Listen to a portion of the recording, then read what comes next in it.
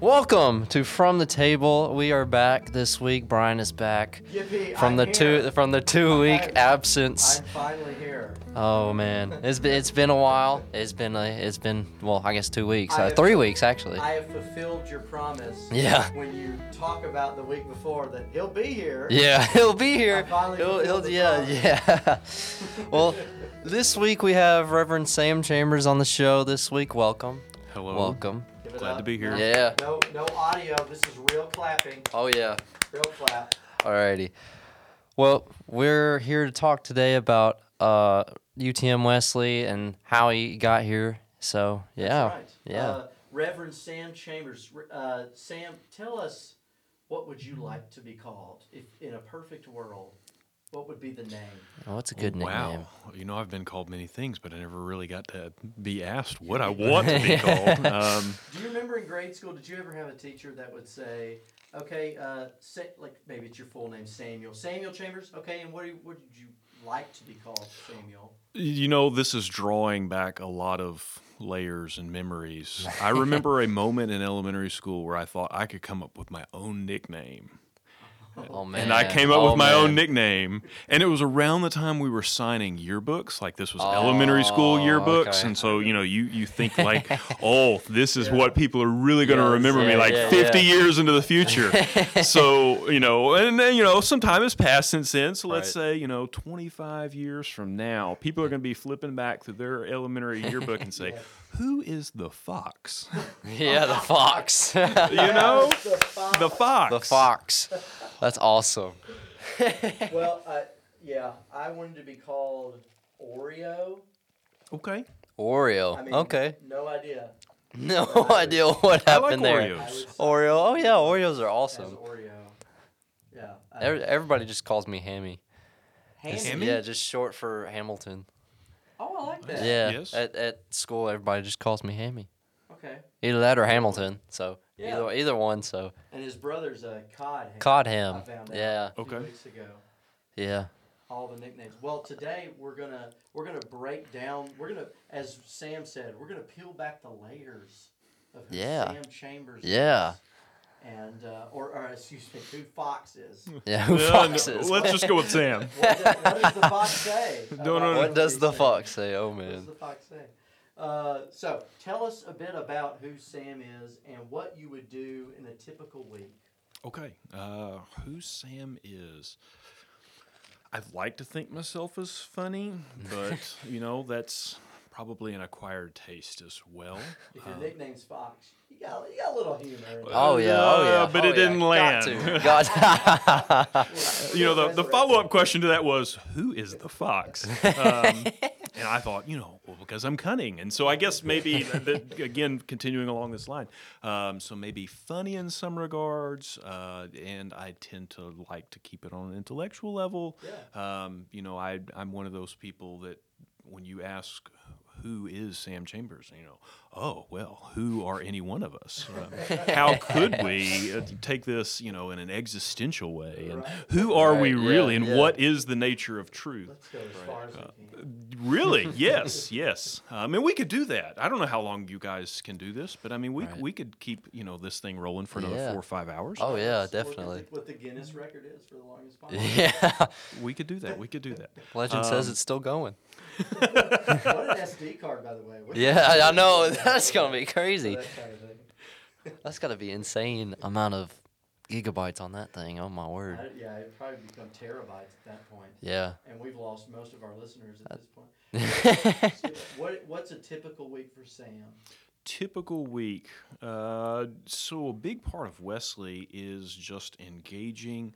You know, I like to think of Wesley as a soft place to land, and so a typical week for me is just having an open office door where I've got students coming in and out, creating those one-on-one conversations. Right. You know, that can just be general conversations about life and about school. We can talk sports, how the Rams did last night, or how the Bengals did not, or how the refs just really messed that up. You know, we can talk about that, or we can talk about just, you know, the meaning of life in sort of that existential way. But usually it turns around, what is God doing in my life this week, today, Right. this lifetime. So that's a big part of my work day, is just sort of having those open door office conversations. We have some programming stuff. I'm sure we'll get into that later in the podcast. But in terms of other aspects of life, we've got. I say we because I'm married. So my wife Melissa and I, we have 2 daughters, and between 18-month-old and a 5-year-old, our life is pretty well scheduled for us. Yeah. From about 4:30 in the morning to about 7 o'clock at night, we work on their schedule. So that is our life between work and the girls. That is what schedules our days. And would you say that because the way you defined your kind of the week within the UTM Wesley being a little more, though I'm sure you have tasks to complete, but like a little more flexible, that it feels like a balance for your day where you're going to be much more rigid, or not rigid, but just scheduled for the sake of your kids? Yes. So I keep set office hours, and a lot of those kind of conversations are scheduled with our student council. They have a weekly one-on-one where they come in and they check in about their responsibilities, what they need to be doing, that kind of thing.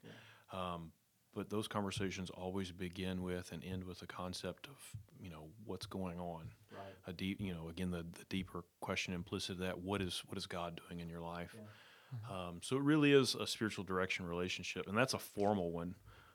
The other side of that is the informal one. The informal, and the informal aspect is just having those key open office hours. There are some ways that we creatively think about structuring that. The Wesley students are really into puzzles right now. We've got like a 3,000 piece puzzle. So if we can keep this thing rolling. We can go over and really get some work done on that. You've done longevity. On that puzzle. And if you've ever done 3,000 piece puzzle with giraffes and cheetahs, I bet that lasts a long time. Similar colors. Colors, lots of spots. Yeah. Genetically designed to evade detection. And we've got that. So if that's in your wheelhouse, we're definitely recruiting. Okay. We're recruiting help. Yeah, you don't want like a team of 3 tackling that thing. Yeah. My word. A big team. Mob of people. A whole football team. But we'll take it because, we quickly drift from, oh my goodness, is this a cheetah's toe or an eyeball or a nose? To, again, those same sorts of questions about what's going on in your life. Right. How are your relationships? How's school going? How are folks back at home? Where are you in terms of your study? Where are you in terms of just the direction of life? So right, and things like that, like doing puzzles, or we played games last week. Yeah. Doing this podcast, other things that you can find, I guess, more common ground. There's no prerequisite, of knowledge you need other than just being here. Do you feel like that kind of sets the ground level for conversations? Definitely. About a little more deep, whether it's theological, philosophical, or just questions of life? Yes. So Amanda and I have shared many deep conversations together, and one of the folks that we like to talk a lot about is a psychologist by the name Carl Jung. And Carl Jung famously said, your hands can figure out the problem before your mind does. And so something like a puzzle, you're doing something with your hands, and you're actually working kinesthetically. That's a fancy word we can insert in the podcast. Word for the day, check. But you can kinesthetically work on that problem, and it allows your brain, your spirit, that space, that freedom to creatively engage in ways and solutions that you may not have ever thought about. Sure. Yeah. So that makes sense. it is a fascinating way to do ministry. I've done ministry in other settings, the more formalized church setting. This is very different from that, and I'm still learning and still open to continue to learn, but I'm having a lot of fun doing it. Yeah, that's good. Yeah. Well, tell us a little bit how you got here. Just kind of like your story, I guess, in a way, how you became the Reverend at UTM Wesley. Got it. So I understand there are two questions in that: how you became the Reverend and how you became how you came to UTM Wesley. Yeah. So I guess my journey really began in high school. I had a really serious relationship with God. I was very fortunate to be raised in a home where church was a big priority. Reading the Bible was something that my parents practiced and encouraged. So I remember reading the Bible cover to cover all the way through. That's not something that I just sort of drop in casual conversation either. That's not like just a blanket recommendation. You know, you do want to ease into that thing. Right. But yes, you know, the Bible's a big part of my past and my connection to God. And so, you know, I had a really great youth group dynamic. We did a lot of stuff together. It was a huge social connection for me. In fact, my parents made some intentional decisions to make sure that my sister, I've got a younger sister that's 3 years younger than I am, but my parents made some intentional decisions when we were approaching that high school age to ensure that we were surrounded by a youth group that would be a good social influence on us. And so that's really how we wound up in the Methodist Church, was that youth group connection. You know, fast forward a few years, and I'm in college now, and for the first time in my life, I get to make that critical decision. Where are you going to call your own spiritual home? And for me, I did a lot. I won't say a whole lot, but you know, I did enough searching around campus life, and found a congregation, United Methodist congregation, that I really connected with. And I stuck with that. Later, when I was dating the person who would become my wife, when I was dating Melissa, we would spend Sundays together by going to church together. And it was a cool part of our relationship to see her baptized. You know, she wasn't entirely raised in sort of that same kind of environment. And so relationship to the church was formative for both of us in that respect. And to see her in our relationship grow and develop alongside her relationship with God was pretty something unique and special. You know, when we finally graduated and moved off and did our own thing, again, that same sort of question about where we would settle came up. And we found another church home that was very similar to what we expected and what we had grown accustomed to in college and graduate school. In the new place that we were calling home, Murray, Kentucky, and you know, we just liked the place. It was really it was all of the things that we were looking for in a church home, and I know that that's different for each and every person, but we felt at home in that place and really liked the pastor. And one Sunday he sneaks up behind me, and I say sneaks because, you know, Rick Dye is a very sneaky person, but you know, at like 6'5", he sneaks up behind me and he says, "So I hear you have this degree in theology." And I said, "Yes, it is true." Word got out fast in a small town of Murray, Kentucky. But he said, "You know, you can preach, you can do things with this degree." And at the time, I was trying to figure out what I wanted to do with that degree, and I thought the teaching route might lend some possibilities, but Rick sort of steered me in the direction of the church and serving the church in a way that I had not necessarily contemplated up to that point.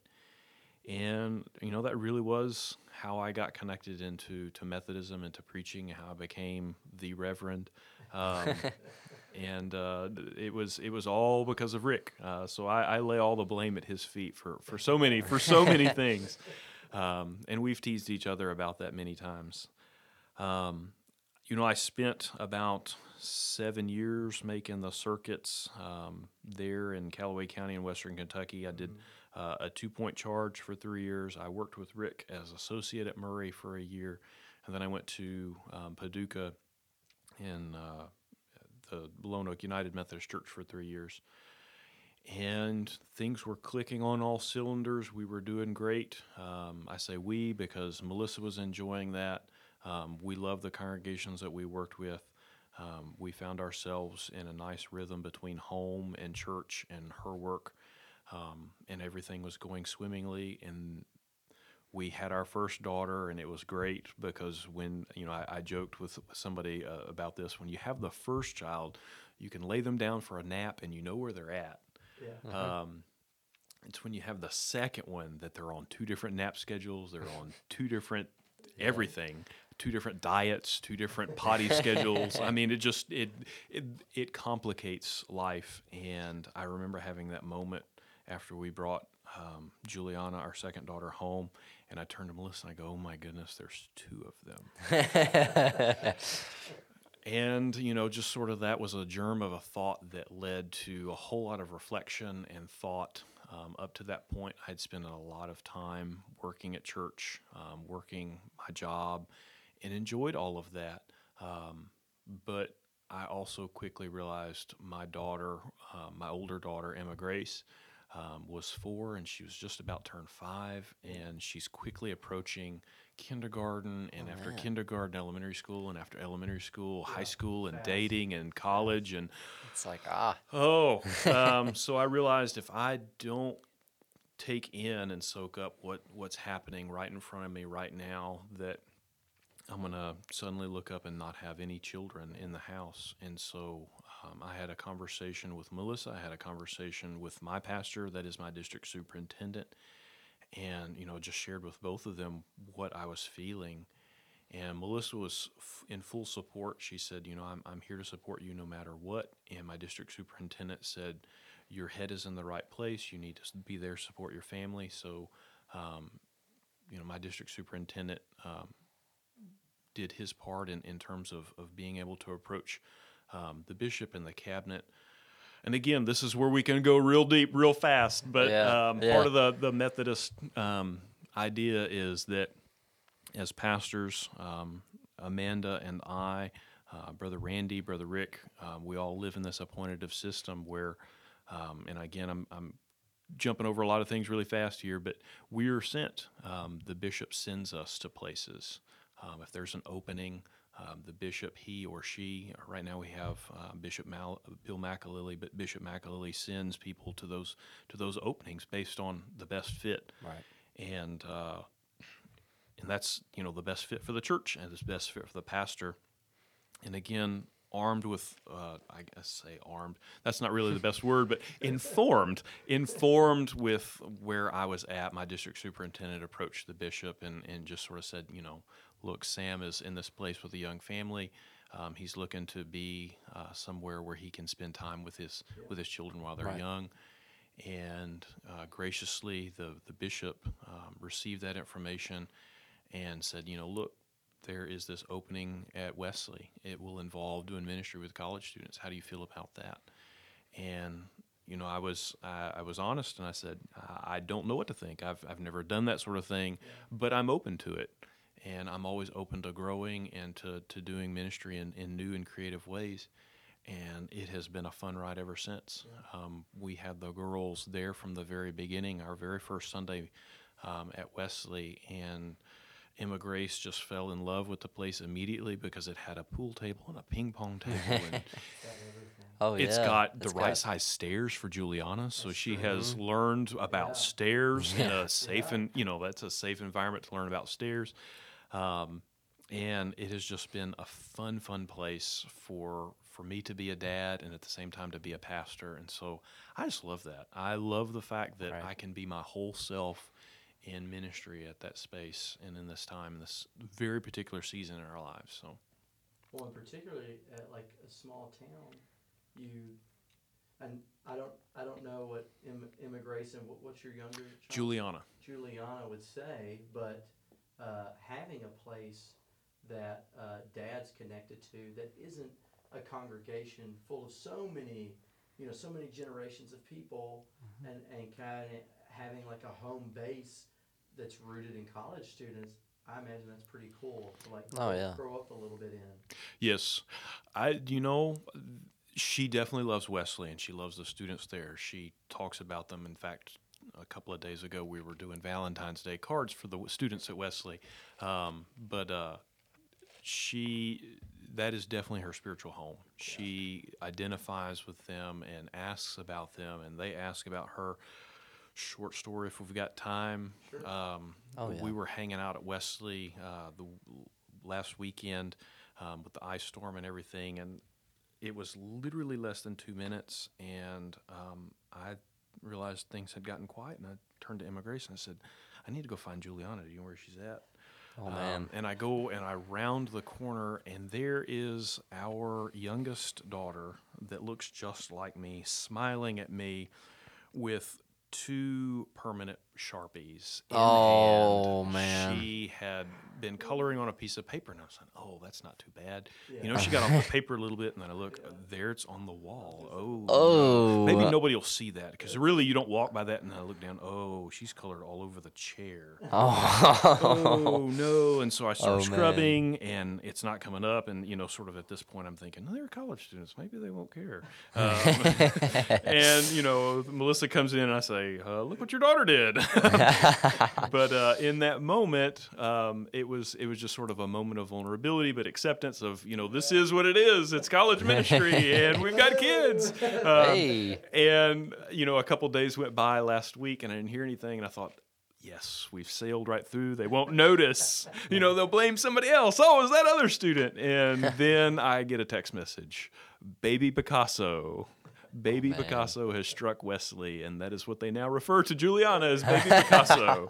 So, anyways, long story short, college students are creative, and they teach me stuff, and I didn't realize this, but it's helpful for everybody to know, so maybe this will change somebody's life. Do you know that you can take off permanent Sharpie, with a little bit of hand sanitizer? That's a new thing for me. Probably found it on TikTok. I feel much more educated this week because of that. Yeah. We had a big, we used to have a whiteboard in one of our rooms upstairs. Oh, yeah. I remember that. Yeah, over here. It had stuff all over it. And and I couldn't get it off. And I was like, I don't know. We didn't have any solution. We didn't have cleaning solution. So I was like, how am I going to get this off? And we did have, and this was pre-COVID, okay? We had a bottle of sanitizer in the room. And I was like, alcohol? Maybe. And I did. I just squirted a bunch of those, those like brown pieces of like paper towel. They're like terrible absorbing moisture. Yeah. But you just grab a bunch of them. And I just sprayed a bunch of hand sanitizer all over it, and I found out. It takes a little more work, but it'll come off. It smells great. Yes. Very clean. Very. The things you find on the internet or in life with anybody, I swear. I remember when you said, that she kind of got to decorate how she wanted to, the chair and the wall and stuff. I remember this church had just gotten new carpet, and in my office I have a Frankenstein light switch. So it's got the whole handle thing, and you bring it down, and there's a little clip that hits the switch, and you bring it down, and it turns off, and the same way you turn it back on. And I was installing it, and there was this little clip that wouldn't let the light switch cover go back into the wall. So I got my knife out, and I was shaving it. Oh. And you got resistance on it, trying to shave it off, and I wasn't paying attention to where my finger was. And oh no! Open. And this was on a Maundy Thursday. I went to the Wesley. Oh no! Went to the Wesley that night for Holy Thursday service, and I bandaged it up. I was like, I don't care. I'm just gonna wrap all. I bet I had 30 rotations of bandage over. Oh my word! And I got out of it, and I unraveled it, and then immediately it just started gushing. Oh. And the reason I told that, I skipped over the part I should have said, I was bleeding all over the new carpet floor. Luckily, there are hints of red in the carpet. I'm sure there's a stain in there, but I could never see it, and I don't know how, because it was profusely coming out, and I had to end up getting like 6 stitches in that finger. Jeez. But I've made my mark too. Yeah. On church property. Oh man. me and Juliana have something in common. Just that story. That just story of staining. Yeah, I really staining. interject here. I want to see how the Maundy Thursday went. You know, I mean, if you're yeah. profusely bleeding, that sort of sets the stage for a really in-depth conversation about what's happening at the cup there. And what did we participate in? A tradition of a Holy Thursday service, the washing of the feet. So I did not use that hand. No. Okay. Oh boy. If I had, could you imagine? Oh my when the word. bandage Oh came my undone? gosh. Oh. Oh. Oh my gosh. People probably thought you put your whole hand in the blood in communion or something. They would have been like, water into wine? John chapter 2? No, we're past this. Yeah. Why is this happening? Oh my word. Any other funny stories? No, nothing that goes more deep and philosophical than those. Yeah. You know, that's all I have. What about you, Kadin? Have you Yes. I don't know. Have you put your stain? That's a left your mark? Lost any appendages? Me, I don't know. I really haven't done anything. I don't know. My mom could probably say something otherwise. Oh my gosh, yeah. My God. Yeah, he'd be like, "Oh no, I remember the time Kaden did this." But no, I remember him actually. Oh. He would oh my word. He would always use like a crayon or a colored pencil or something when he was like, I don't know how old, maybe 2 years old, 3 years old, something like that, maybe. We should have said when he was 12. Yeah, when he was 12. Yeah, when he was like this was yesterday, guys. Without him, when you're not here, we get to make stories up. Yes. But he was like really young or something like that, and he would always take a colored pencil, a marker or something, and just write somewhere. It doesn't matter where it was. It was either on the wall, it was on the couch. How many times do you think ballpark it? How many times do you think he did this? Oh, I don't know. Shoo. 60. Yeah, what felt like, pretty much. I mean, he'd be the one that would always write everywhere. No, he wouldn't write on paper. He wrote on the table one time that we had we had like a little kid table or something. He wrote on that. We probably still have it too. He wrote on everything when he was a child. I don't remember. He refused paper. Oh yeah. Okay. Oh yeah. All right. And then there's also a time I remember I was in 6th grade here. I don't think I stained anything. Uh-huh. I don't even think you were here as a youth minister. I think it was probably first semester. Yeah. I was here. You know, we had Lifeboat. We used to have Lifeboat here. It's like a after school. Yeah, on Wednesdays. Okay. It used to happen every Wednesday, and we'd come up here to the youth floor and just hang out pretty much and do like homework and stuff, all that. And so we'd go. The first thing we did when we came in the building, we'd always go up to the 2nd floor, and we always go in that back room over there, back down, and get some food or something like that. So obviously we prayed for our food, and we went in the line to get something. Okay, well, this is where it gets interesting. Okay, so I get to the drinks. I get obviously sweet tea because sweet tea. I can't live without sweet tea. I love sweet tea. All right, it's in this pitcher. Okay, I kid you not. I take this pitcher. I try to pour it, and half of it dumps out onto the floor. Ooh. Half of it dumps out onto the floor. It's all on me. Ooh. I don't know what to do after that. I'm just sitting there in my drenched out polo and khakis, and I'm just sitting there with a whole bunch of sweet tea on me. I am wearing sweet tea at this point. Yeah. Oh my gosh. It looked like there was a flood in there. Oh my word. I was like, why did I do this? Why did I not just use 2 hands?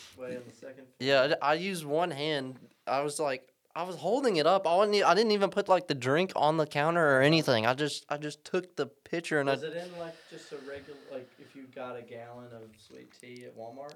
Was it in a gallon jug? Oh no. This was in a pitcher kind of deal. Did the pitcher top come off, or well, you underestimated the flow capacity? I underestimated the flow capacity, and then I kind of dropped it a little bit too. Some of it was saved. Some of it was saved, but I kid you not, it looked like a flood in there, and I was like, "What did I just do?" And that, my friends, is why we don't carpet youth rooms. Yes, that is the whole reason why. Right. That's probably why we took out this one. Yeah. Like, what floors you got? Well, not carpet. Not carpet. You kidding me? It might be comfortable, but it'll stain easily. It'll stain easily. That is the pro. Oh yeah. For sure. Well, all our stories happened on church properties. Oh yeah, any kind of church property, Wesley, here, anywhere. Stain insurance. Yeah, yes. Stain insurance is a big one. Written in the policy. Yeah, probably at this point. Oh my word. Well, y'all got anything else? Well, I did have two questions that popped up in my head while you were talking, Sam. One was, you said that particularly your attraction into church and your family's appreciation came from your involvement in youth ministry. Mm-hmm. Can you tell us what would you define as like the environment, or as like the parts of that church's youth group that led you to be just so drawn to just to be yourself and to explore who you were and to just kind of find a home within that youth group? So I guess if I had to summarize it up in one word, it would be authenticity. That youth group was the first space that I found where I could be myself alongside other students, friends, that we all were trying to figure out this thing of life together. And we went to class together, we went to school together, but there was just sort of this freedom that we recognized each of us are different and have our own differences and uniqueness, and that was pretty special, just to sort of be able to recognize that uniqueness and also not define each other in a cookie cutter kind of way. Like we could be and we were just the way our community broke down. We had a private school and a couple of different public school systems. And so we had students that were coming from 3 different school systems, and we were all over the map in terms of our home life and our socioeconomics and our politics and just life in general. And yet we could all meet up at our church and worship alongside each other and engage each other in conversation. We could talk about God. We could talk about football. Luckily, our football team was pretty crappy at the time. I don't even know if I can say that. But well, yeah, this will they won't remain that. But they weren't trying very hard. They were. God bless them. And you know, our band was really great, so there was something worth going to see at the football games. Nevertheless, we just had an amazing time in an amazing space to discover ourselves. And I think also in a way that just sort of prefigured and was formative for me, that was a space where I could, as part of discovering who I am, also discover God in the same space. Yeah. My youth leader was very adamant about putting us up because we had our worship services on Wednesday nights. Yeah. So we got to, preach on Wednesday nights. The folks listening to this can't see the scare quotes behind preach, but and I say scare quotes because it was probably very scary. Yeah. Right. Sure. It was very awkward. It's like an introduction to public speaking. Oh my gosh! Yeah, I've had to go through that. And we were lucky if we had 3 points. The main ideas there. Right. But it was in a supportive community, and we were all trying to figure this thing out together, and it was just amazing. I really do look back on that time in my life fondly, because nothing was perfect, nothing was ideal, but everything was there, just sort of in a state that allowed me to continue to grow and to develop. It's kind of like a seed. A lot of times in the church we use that image of a seed. That moment in my youth, I can see and look back that there was a lot of seeds planted at that moment, things that I didn't see fruit for another 10, 15, 20 years. Yeah. So that's really cool. That a lot of people share that story. I would have, connecting dots or finding out the planting of seeds. I would have said when I was in youth, that would have been probably my story. That's where I would have originated it back to, where I kind of fell in love with the dynamics of church. Yeah. I had the same youth minister going from 8th grade on.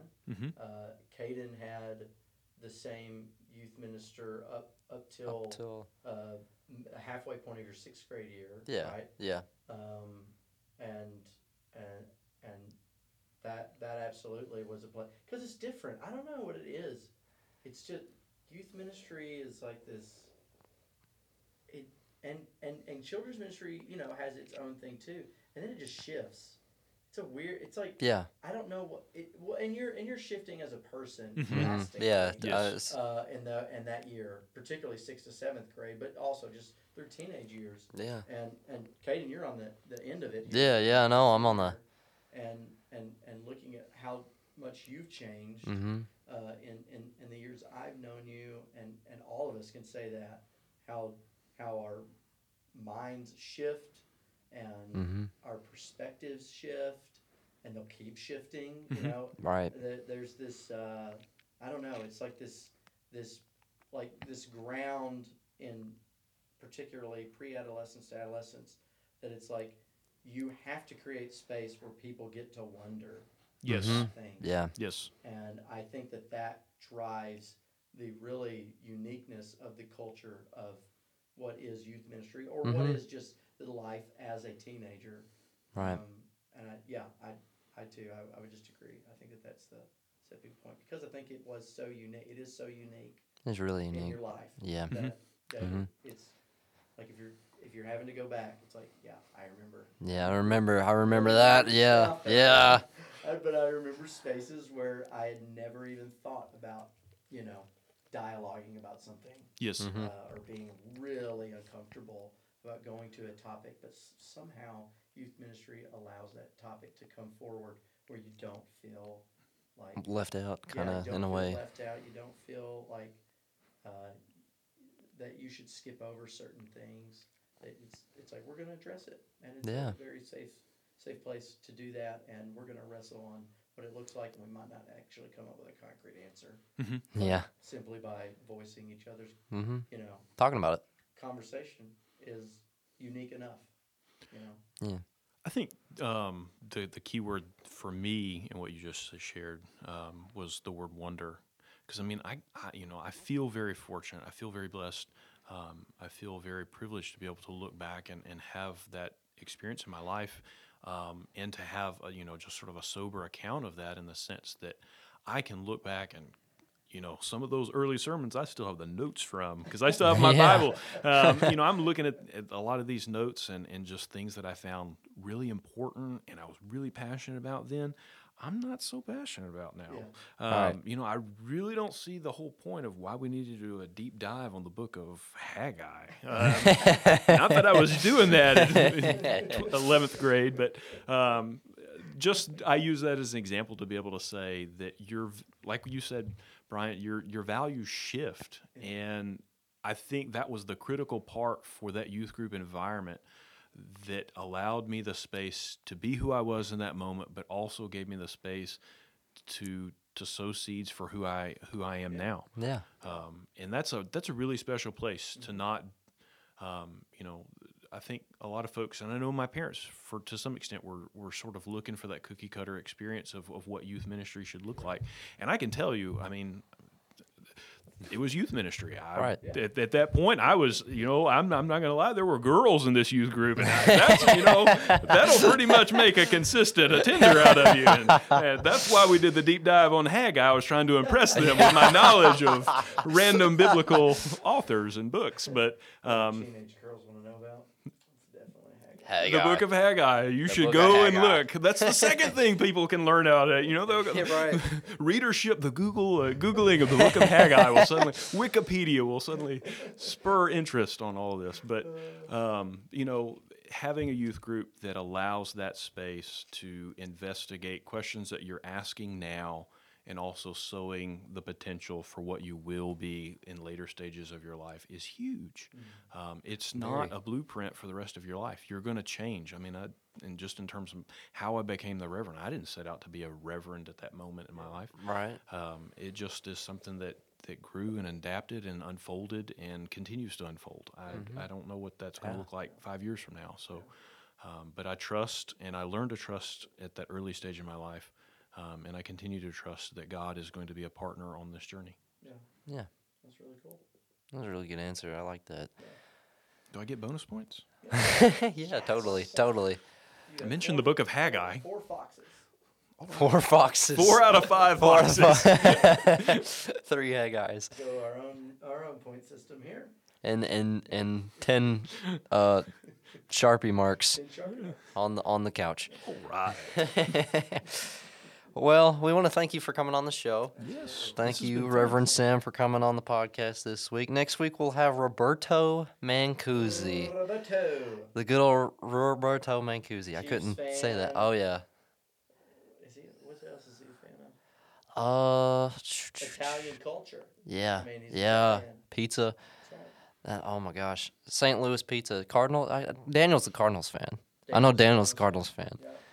I don't know about Roberto himself, but we'll have him on the show next week. We'll have him on the show next week talking about the music industry and much more that he does. So, yeah, and that's pretty much it for this week. I'm Kadin. I'm Bryant. I am Sam.